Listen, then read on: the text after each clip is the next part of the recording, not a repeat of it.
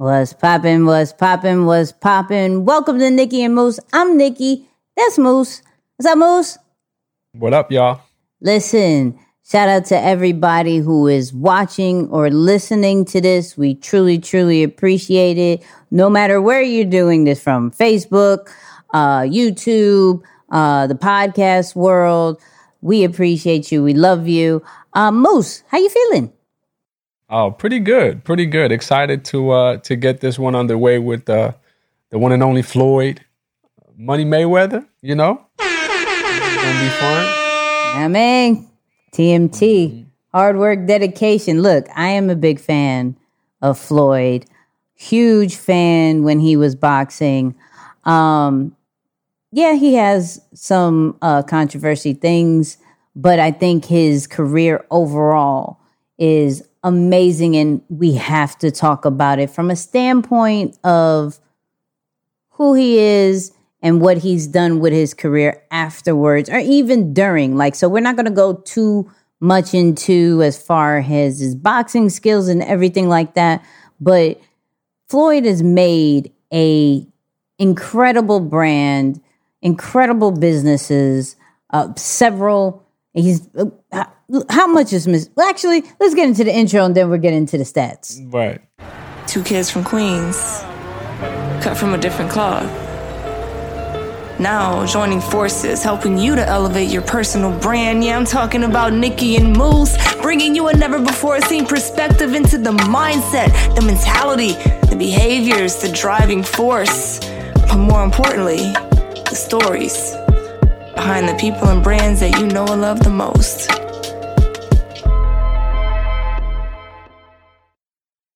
Yeah, so obviously entrepreneur, man, professional boxer, champ, 50-0, 24 million pay-per-view buys throughout his career, generated 1.67 billion in sales, and then an additional $1 billion in revenue from his promotions.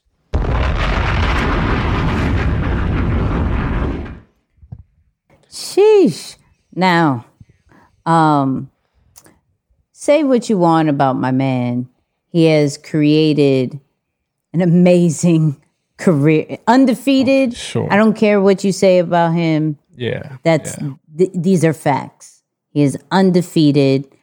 He didn't come out any kind of injuries too severe, right? Because, you think of boxing. Unfortunately, you have people like Freddie Roach, who's dealing with Parkinson and, getting hit upside the head several million times. That could cause some health issues. Mm-hmm. But with Floyd, he believed hit and don't get hit, right?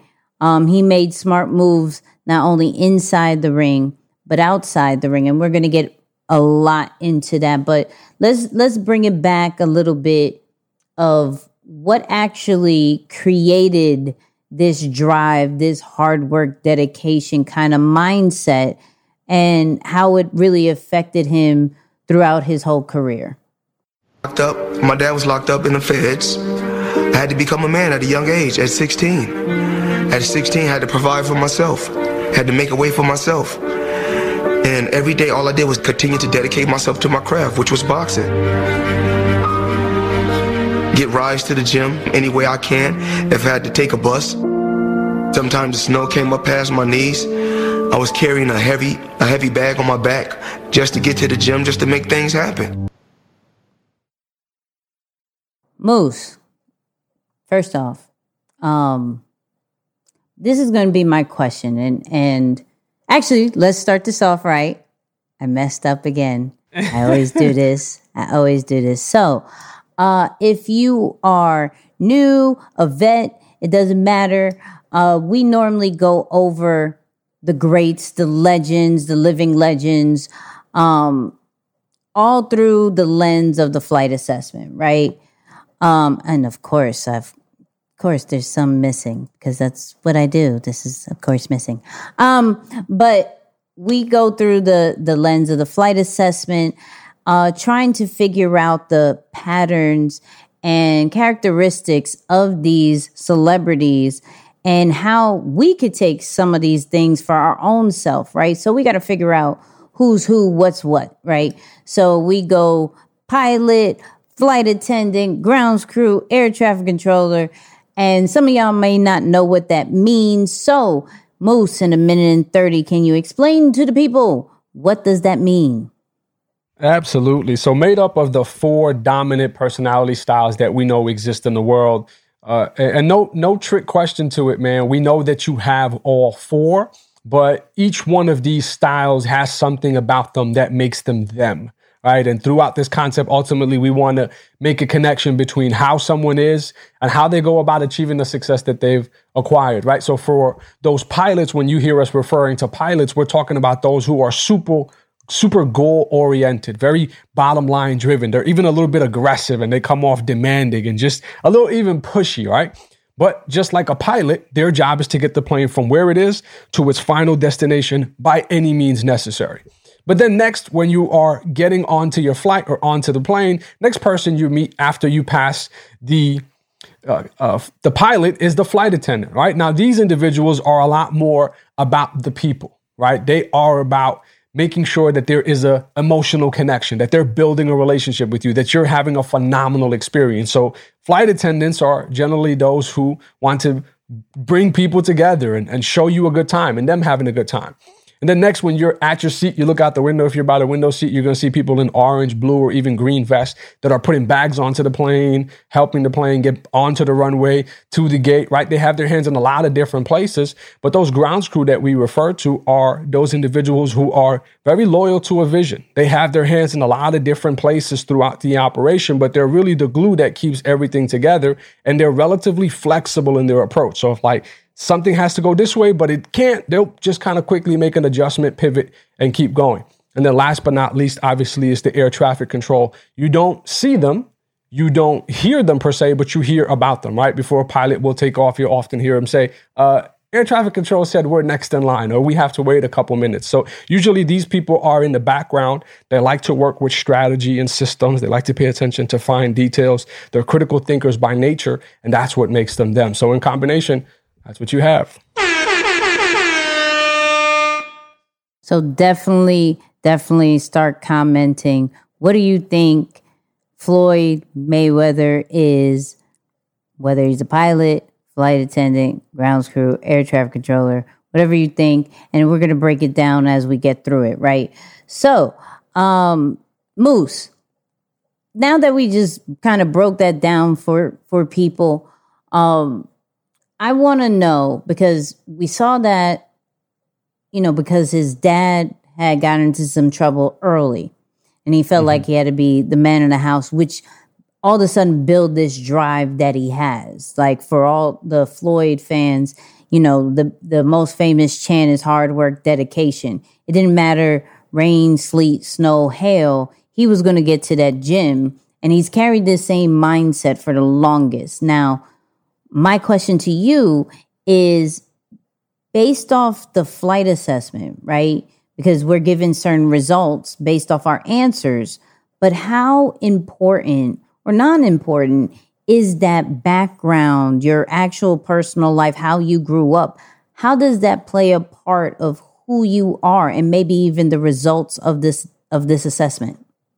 Oh, for sure. So it's going to play a significant part, if I'm being honest, right? Because oftentimes we're not so much really focused on who you are. We're really focused on how you became the way you are, right? Like your specific reactions or triggers or your responses or just your perspective and your overall approach to how you see the world. We really help you to identify, how did that get programmed into you, right? Like that wasn't by accident. That didn't just come around by chance. It happened because of how you were trained or the type of environment or the influences that you see or saw growing up. So when we look at what you score, we look at the report and we listen to someone like Floyd kind of explain his experience, you can really see how that upbringing has wired in him a specific response, and it gives almost a bias or a heavy reliance on hard work, on pushing yourself, on making sure you go the extra step, that you take the path of most resistance as opposed to, going in the area of least resistance or taking the easy way out. So I would say definitely, while we can't guarantee that is the only thing that attributes to his success, like we talked about, before, you can't say that just because someone had a rough experience, they're going to be successful. And just because someone grew up in abundance, they're going to be lazy or they don't like to work hard, right? That's not something that we can go as far into and talk about. But definitely with Floyd Mayweather especially, you can just see it in his wirings and just how he's been able to prolong that for so long. That was definitely one of those survivor of the fittest type mentality or reactions that he kind of took with him and continued to build on it in every area or every step of his career. So, what do you think? So we saw that he had the issues with his dad, clearly his upbringing. What else do you think plays a part with such a drive like that? Is it you're naturally born with that kind of vibe?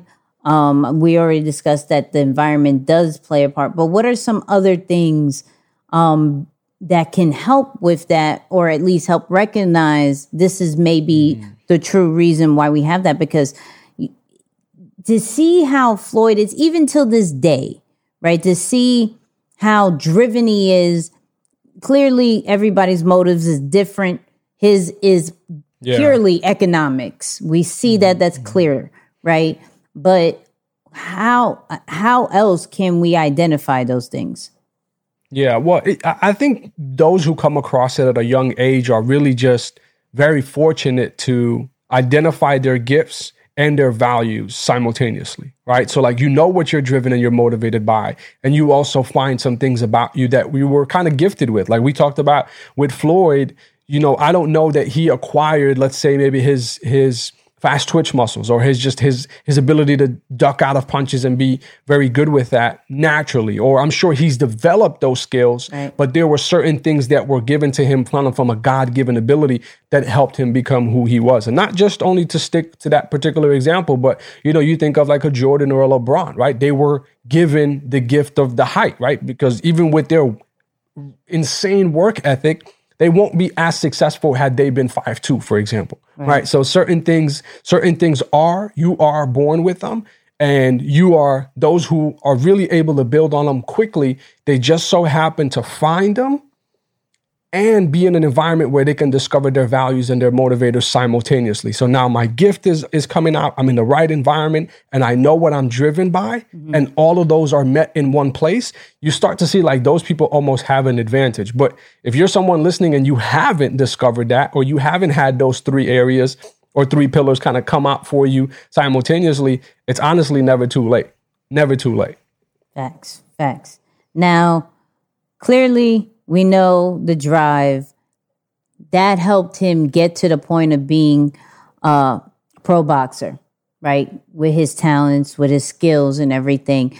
But how he really transformed what we thought about boxing and how you're supposed to be a fighter, he did things a little bit differently. So let's get into this next clip and hear and see what I mean by that.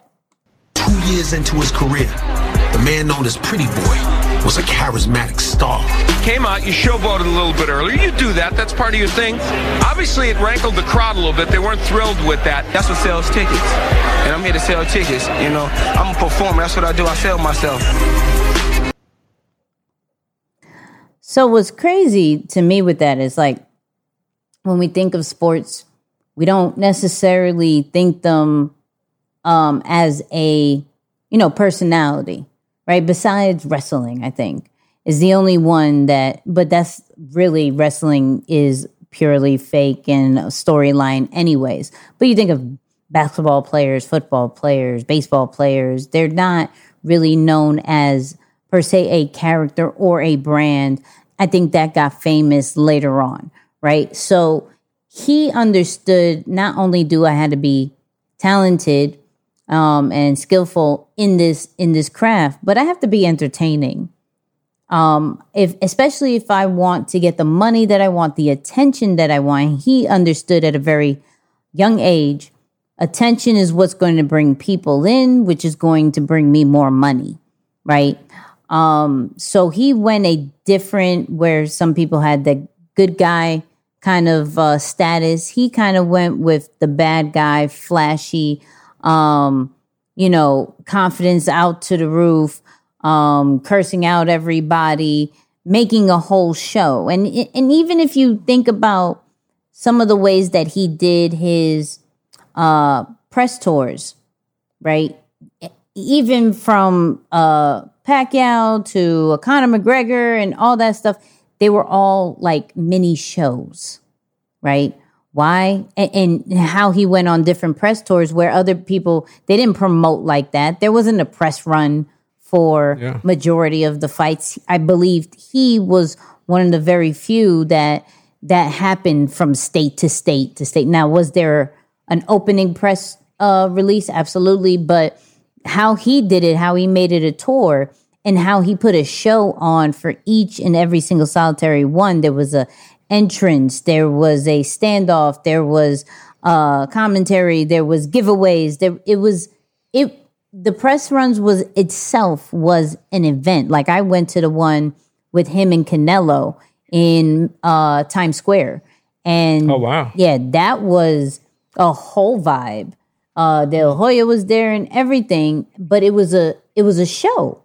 Right. And he was very good at that.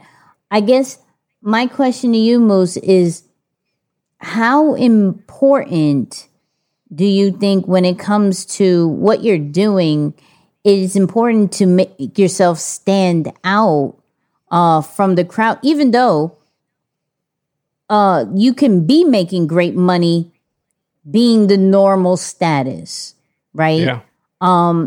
At what level do you know, I need to stand out a little bit more because I need to make more money or get more exposure or whatever that kind of looked like?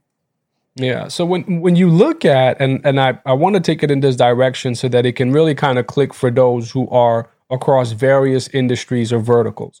When you look at traditionally how humans have learned or have been entertained, it's always been through some form of storytelling, right? There's a narrative that has been told that you're attracted, and you know that there are certain people that are going to play various characters, especially at the highest levels with professional sports.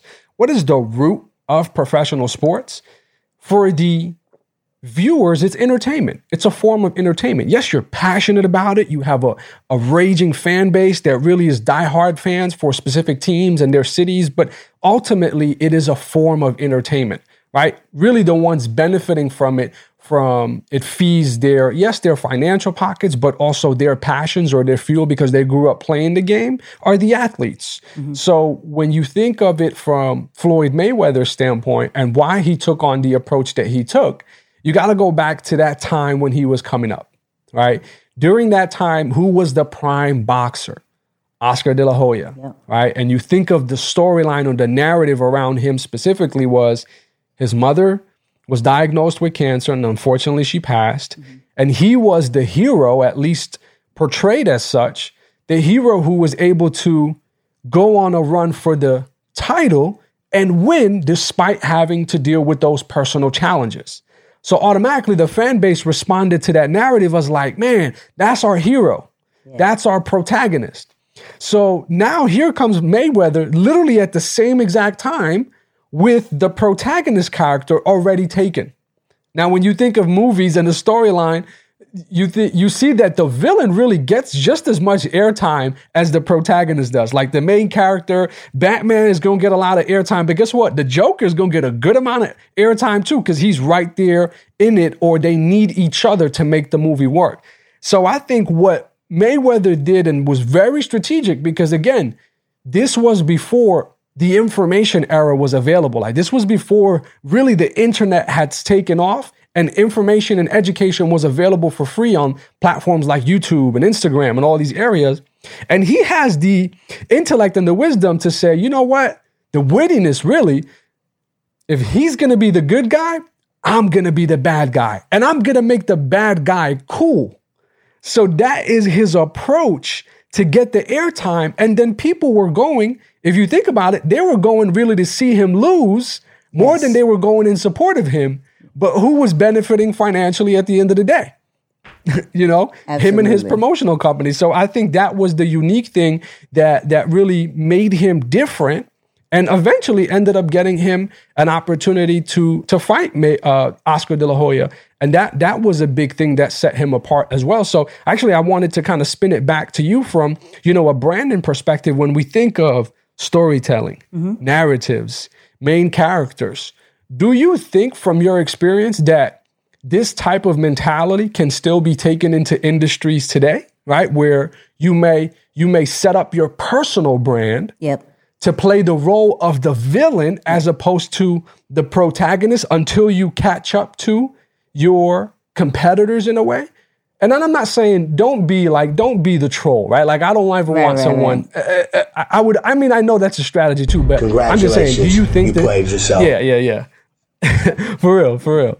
But do you think that could be an approach taken to personal brands? Like, as we're able to identify that was technically the approach that Floyd took in his success? I think it depends on the industry.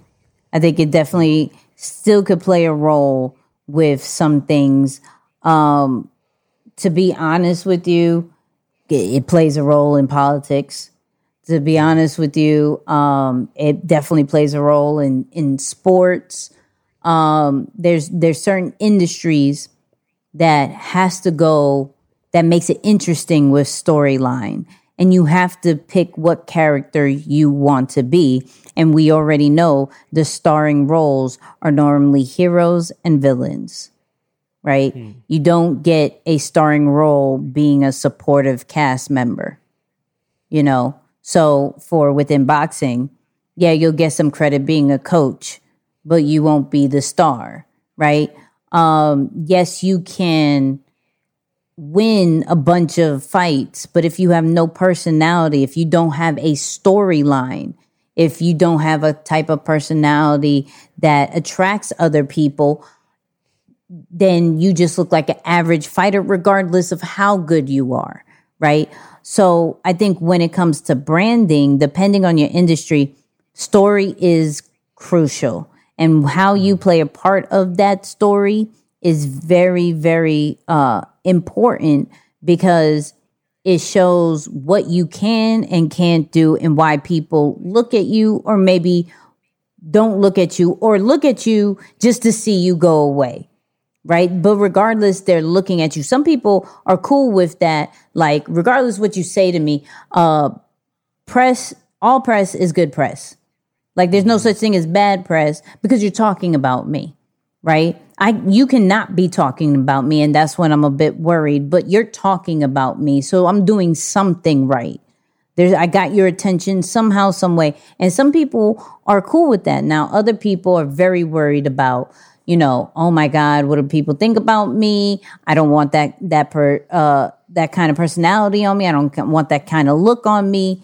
So I think it really depends on who you are. What is your goals? Definitely, what is your goals? And if that kind of route is going to help you get there, and can you make a shift if you want to? Some people don't want to.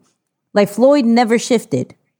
You know, he was always known as the flashy guy. He was always known as the really like flamboyant, not in that kind of way, but flamboyant, flashy, always doing something that, you know, you just want my man to lose. Like, oh my God, please be quiet. Please shut up. I can't with you. Like, somebody beat him so he can humble himself, right? But that also goes with a piece of confidence, because you're looking at it like, man, like, how can you be so full of yourself? And when you have an undefeated record, what can you tell my man? Like, and to be honest, we look at people like a De La Hoya, like a Pacquiao, Victor Ortiz, all those people that he's beat, that Cotto, who didn't have a loss on their record, who were super humble, but then they lost. So you almost think of it, and maybe just in a sports standpoint, I'm not going to necessarily say in general, but you almost think to a point like, if you're not full of yourself, are you almost setting yourself up for that loss because you're so humble? Like, I just appreciate everything, and I take all my wins very serious, and and this is for the people. And he's like, yo, I'm good. No one could beat me. I dare you to try. Look at my work ethic. But he had so many things to back it up. So to go back to your question, it does play a role. I think it can work, but you have to be careful with understanding the industry that you're in. Dope. Fair. I love that. But while I brought up De La Hoya and kind of just how differently Floyd has really created a path for boxing, he did this. He brought reality TV to boxing. He brought all of that there, right? Which was amazing and different. And like I said, how he promoted himself is completely different than anybody else. So let's listen and see what I mean by that. In 2007, leading up to his career-defining fight with Oscar De La Hoya, Money Mayweather was given a national platform on a revolutionary 24-hour reality series that changed the way pay-per-view fights were promoted. As far as All Access, we're showing less boxing because we want to show more lifestyle, because that's what the people want to see. People are intrigued because people have already seen Floyd Mayweather hit the bag 1,000 times. They seen me hit the pads 1,000 times. I'm happy with when I came over to another company, they were able to let me come up with my own ideas and say, you know what, for you coming up with your creative ideas and you coming up with, different ideas to build the sport and make the sport grow, you can be an executive producer. To whereas, when I come up with other shows in other places, they just, I'm just, I don't have no ownership. So whatever I get involved with, no matter what it is, I have to have some ownership.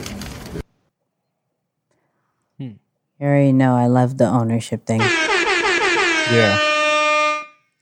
But Moose, talk to the people about the stats as far as how much did that De La Hoya fight really make, and kind of just your take on that particular clip.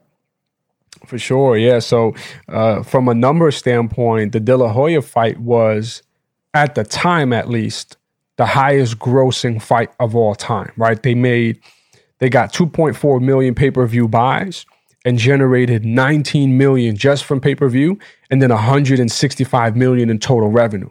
So now at the time, and I'll let you go for it.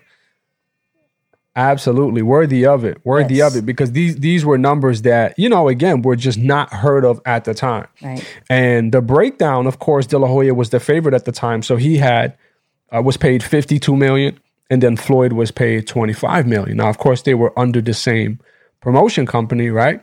And there's a unique story that came about because of that really set him apart and led him down this full-fledged ownership mentality. Yeah.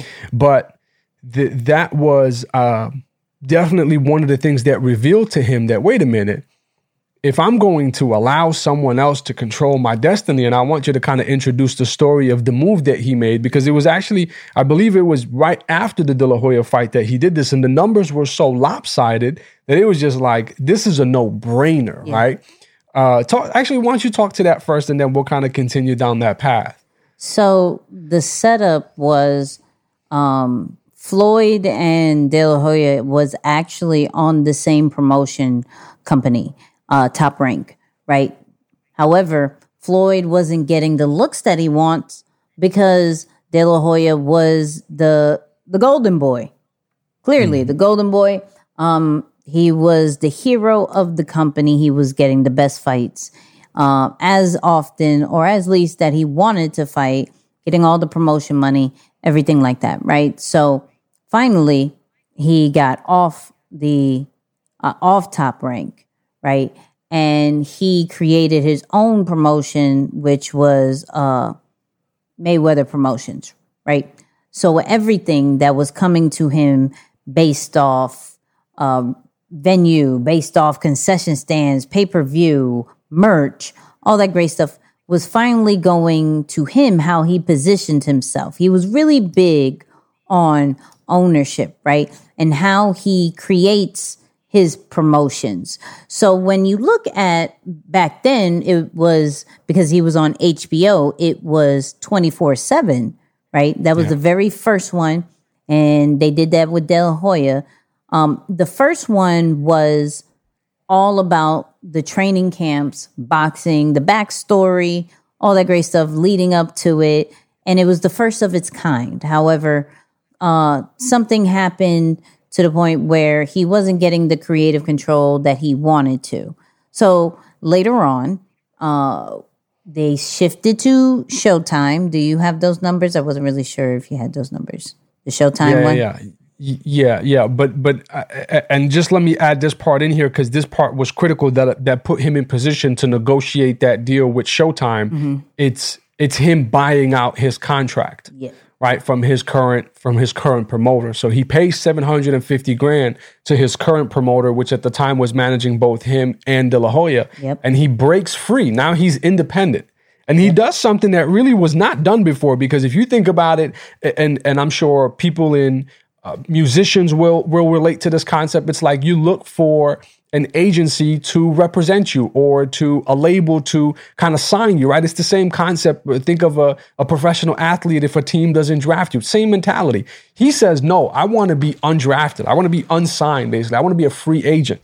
Purchases his freedom for $750,000, and then he goes on to strike a deal with Showtime. It was a 10-fight deal for nearly $600 million.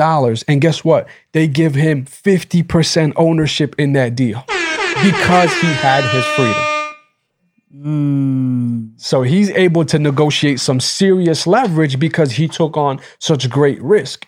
But that's that whole concept. You expose yourself to more risk. And if you have the talent, you really open up yourself for some tremendous reward. Yeah. And the thing with going to Showtime, not only for the money, well, that does play a big part, right? Because I think he was with that plays a big part.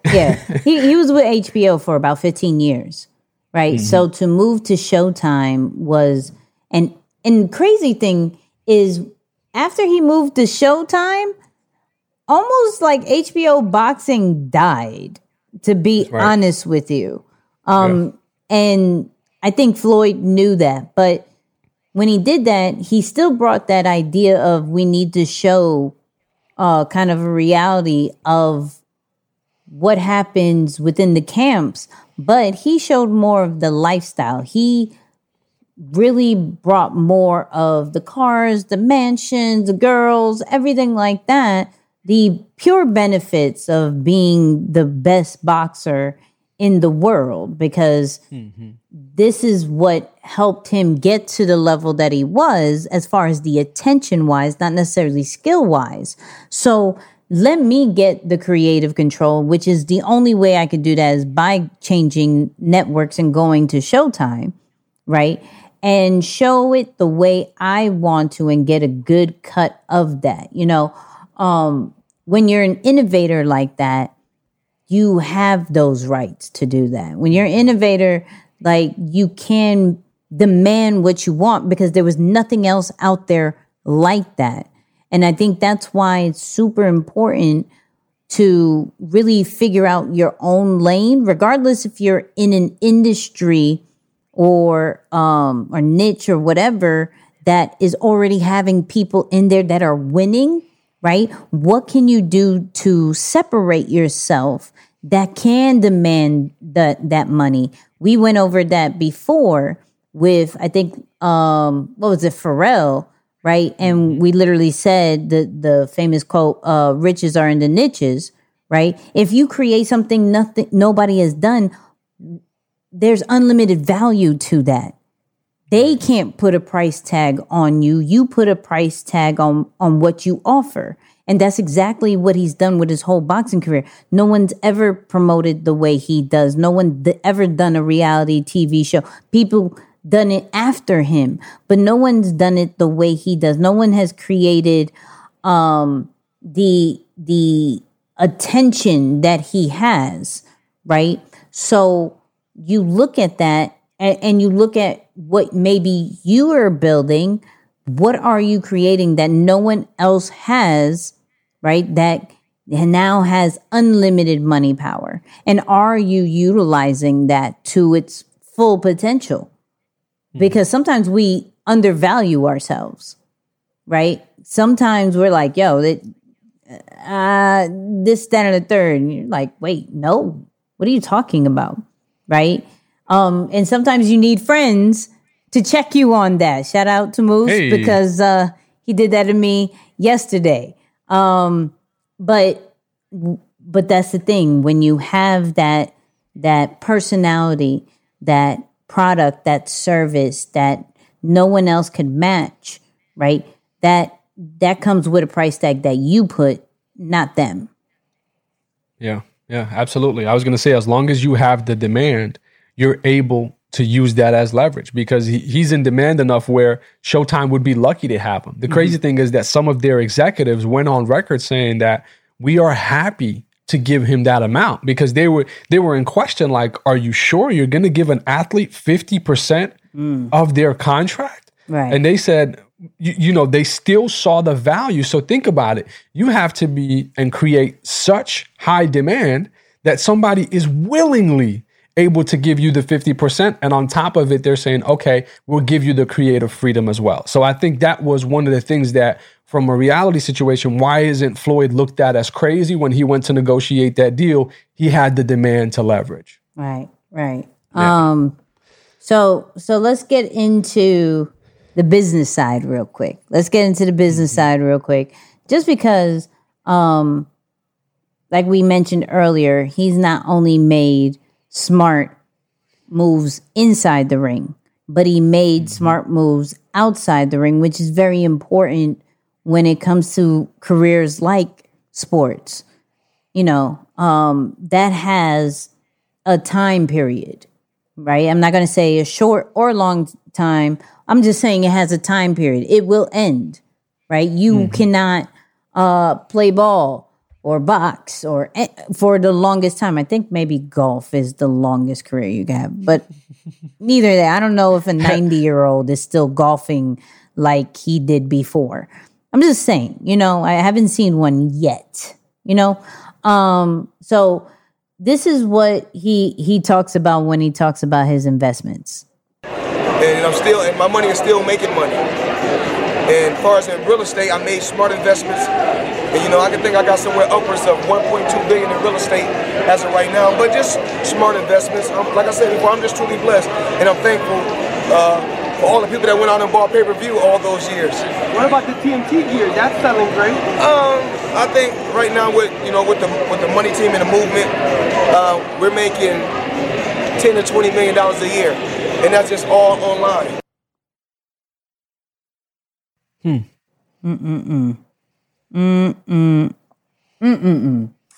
Online. Huh? Online income. I said online. I like that part. Online. Listen. First off, I am a proud Hello. Yes, we're here. Hello. Hilarious. I will say that I have several hats and shirts from TMT. Just because you contributed to that 10 I mils, definitely did. Saying. You know who had a lot of my money? A lot of my money. Not only now Marathon, but TMT and G Unit. Really? G Unit had yes. G Unit had all my money. G Unit had sneakers, hats, shirts, underwear, everything G Unit had. Yes, I'm being honest. I bought them. I got everything G Unit. I promise you I did. Floyd, I bought majority of it. Now, there was this fire tracksuit that I wanted, but my man, he made that much money because he charges. Like, really? Wow. Like premium charging for these shirts and these hats that don't cost that much. Was the quality good though? Like, was it still good quality, or was it the 2-time wear type of? No, it's okay. It's all right. I don't know if it's like Yeah. But it's cool. Like, it's still lasting. So I bought this for a long time ago, and the hats are still good.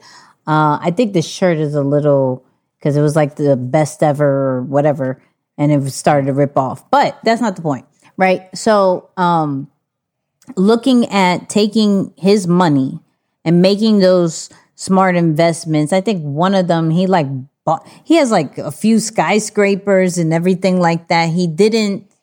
I think he invested almost as much as he spent. You know, Sure. I think that's a fair statement to say, which is a lot. Okay. Which is a lot. Some people will buy more than they invest and wait till like they're 80 something to enjoy it. Right. So I think Floyd does honestly a healthy balance of investing and spending. Like, I have one life to live, but I do have kids, you know? So I think that's very smart. But one thing that I do like about Floyd is that not only does he make investments within himself and his family, he makes investments within his team, right? And I think that plays a good part when it comes to leadership, you know, understanding, especially in the kind of role that he's in, where it's like, you know, your career isn't forever. And you know, you have certain people who make your career work. But when you hang up the gloves, then what? And he took that and was like, you know what? Let's each one of you have a business, right? Yeah. Let's each one of you have a business. I think that's, for me, I think that's more than just giving you the opportunity and the time.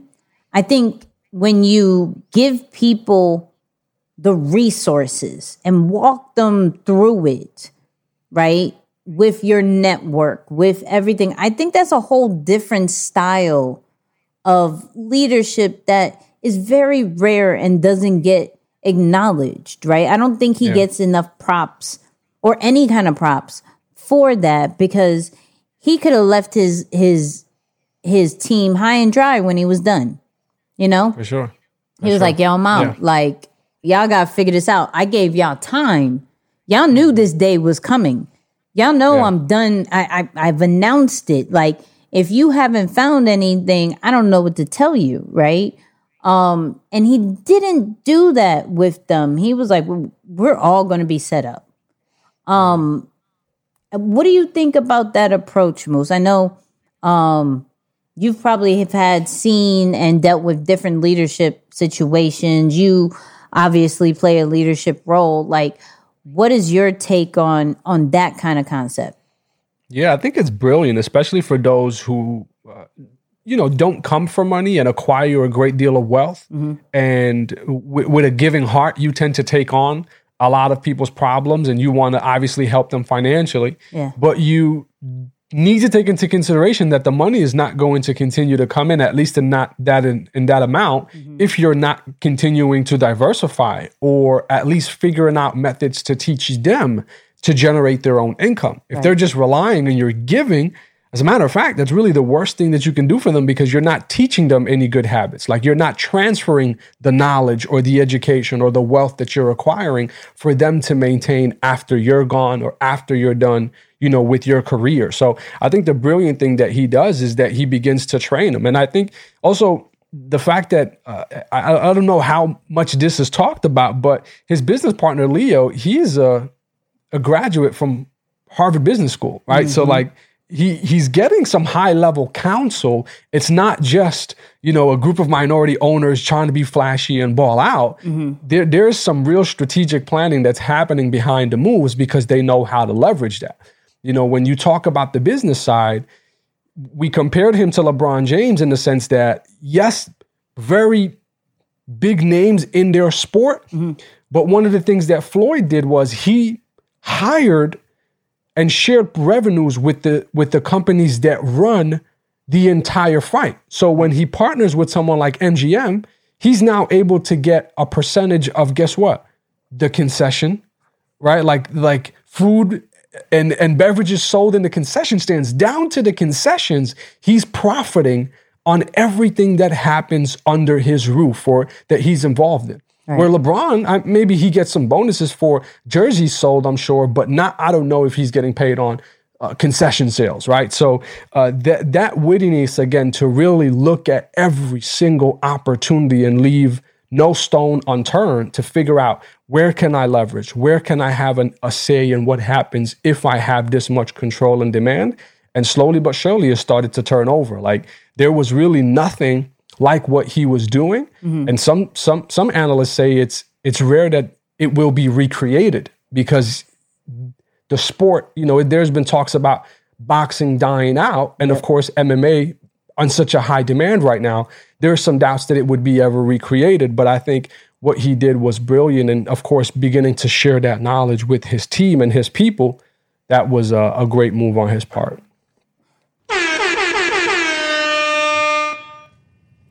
Floyd is rich.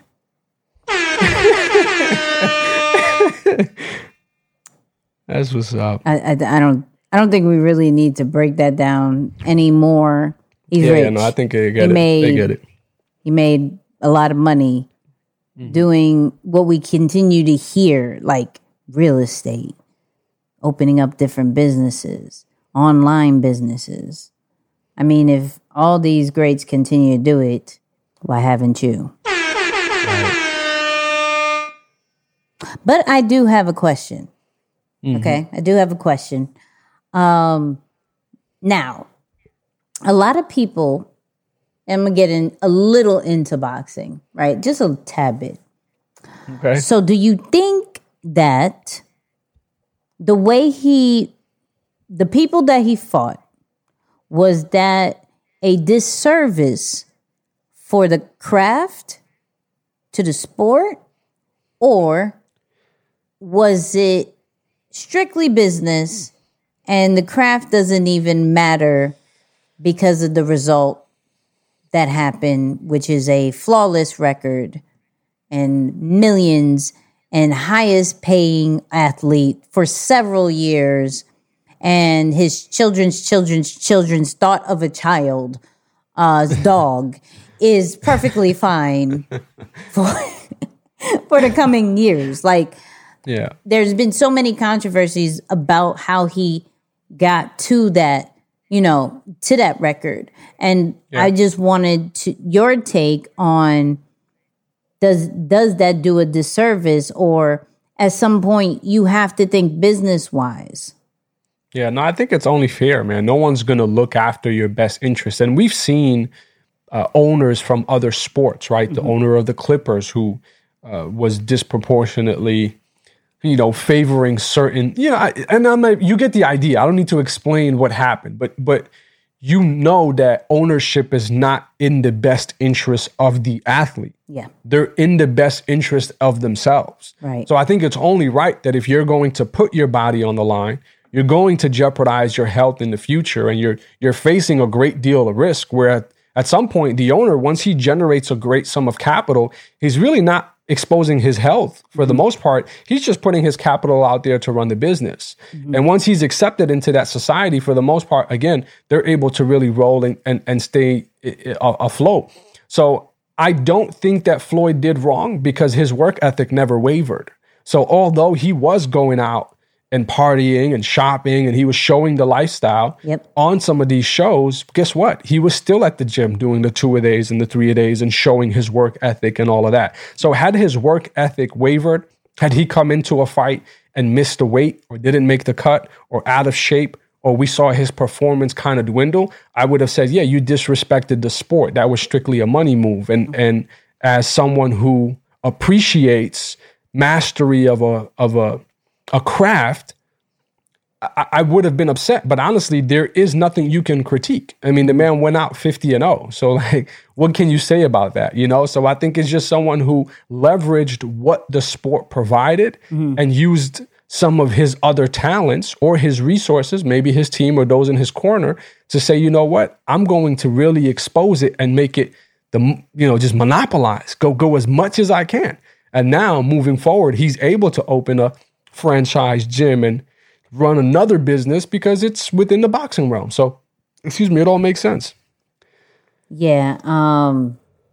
But what you think about was he, as far as the Pacquiao and the Floyd, like clearly understanding that you did not pick my man at his prime. Oh, yeah. You know, when that was first talked about, how he prolonged some of these fights, right, to maybe benefit him, right? That's what I like. What do you think about those kind of movements?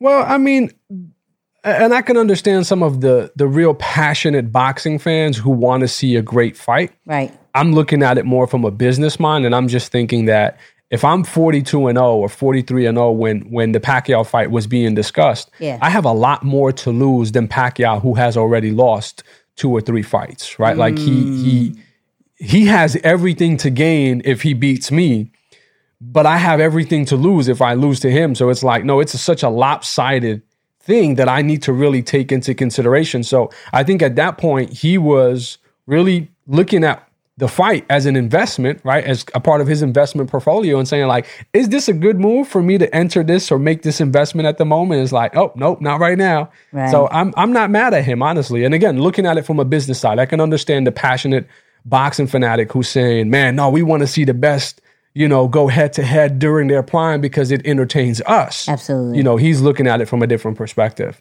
Okay. I'm with that. Yeah. I'm with that. Look, but you know what time it is. We got to figure out what my man Floyd Money Mayweather is. Let's put these characters up. I don't remember who goes first, second, third anymore. I'll go first this time. Okay. Hold on. Wait. Lead it off a little bit. Who do you got first? He is not a ground screw. I love your reactions every time. It's like, oh man, I know he's not. You don't think he's supportive? You don't think he's behind the scene? Okay, never mind. All right. So I'm gonna be quick with this because, and this is a no-brainer. It's honestly a no-brainer. As far as the top 2. Now, when we get down to what's number 1, that's the debate. But no. Sorry, air traffic controllers. Sorry. Yeah.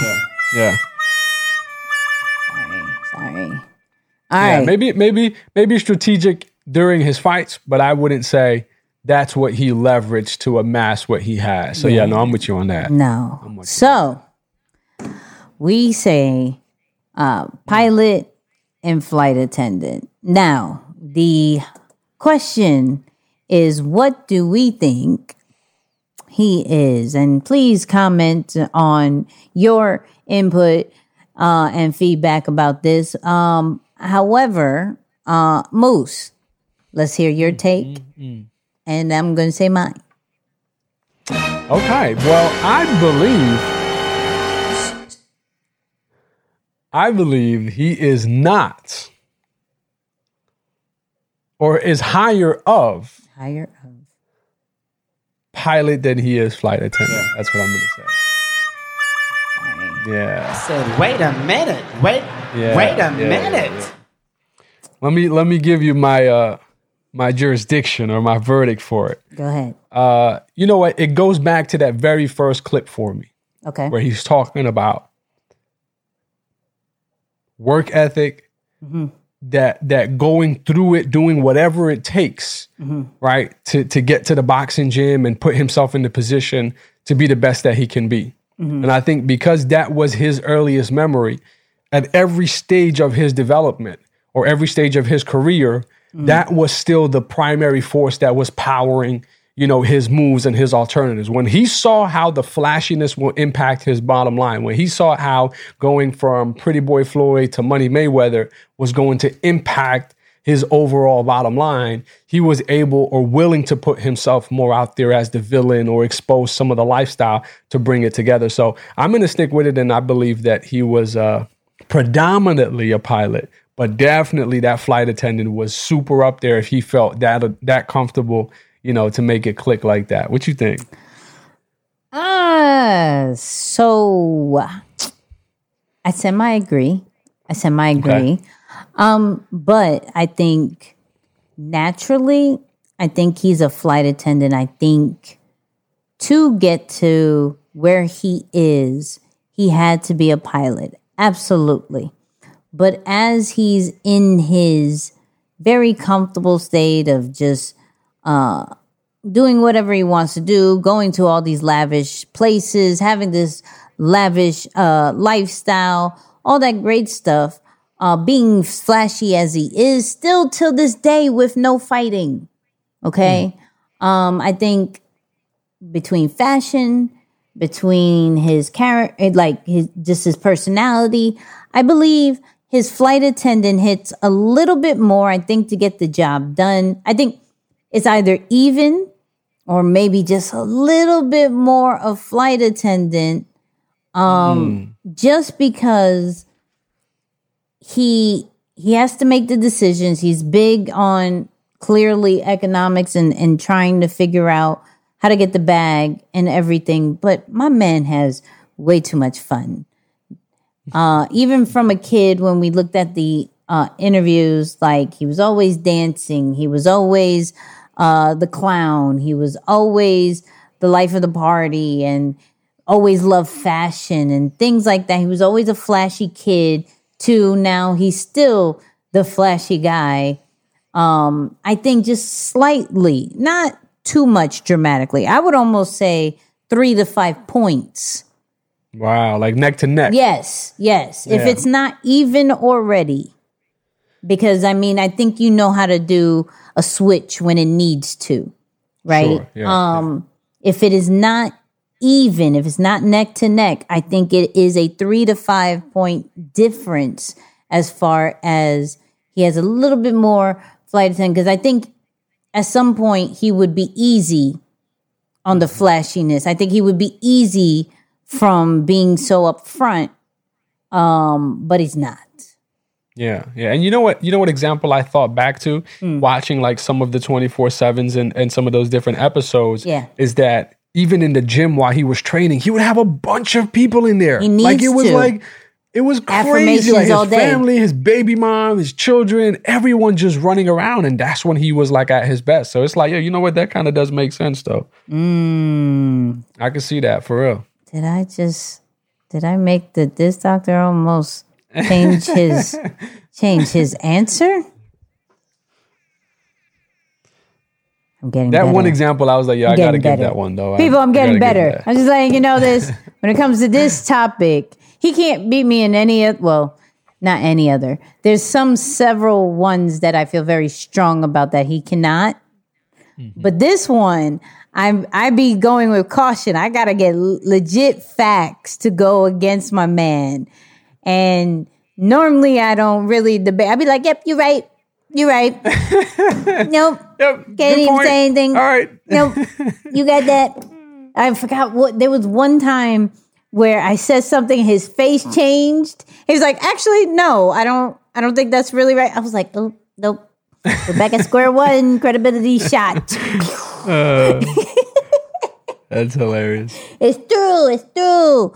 But man, great episode. Moose, final words. Yeah, I think go in and expose yourself to risk if you have the gift, the values, and the environment.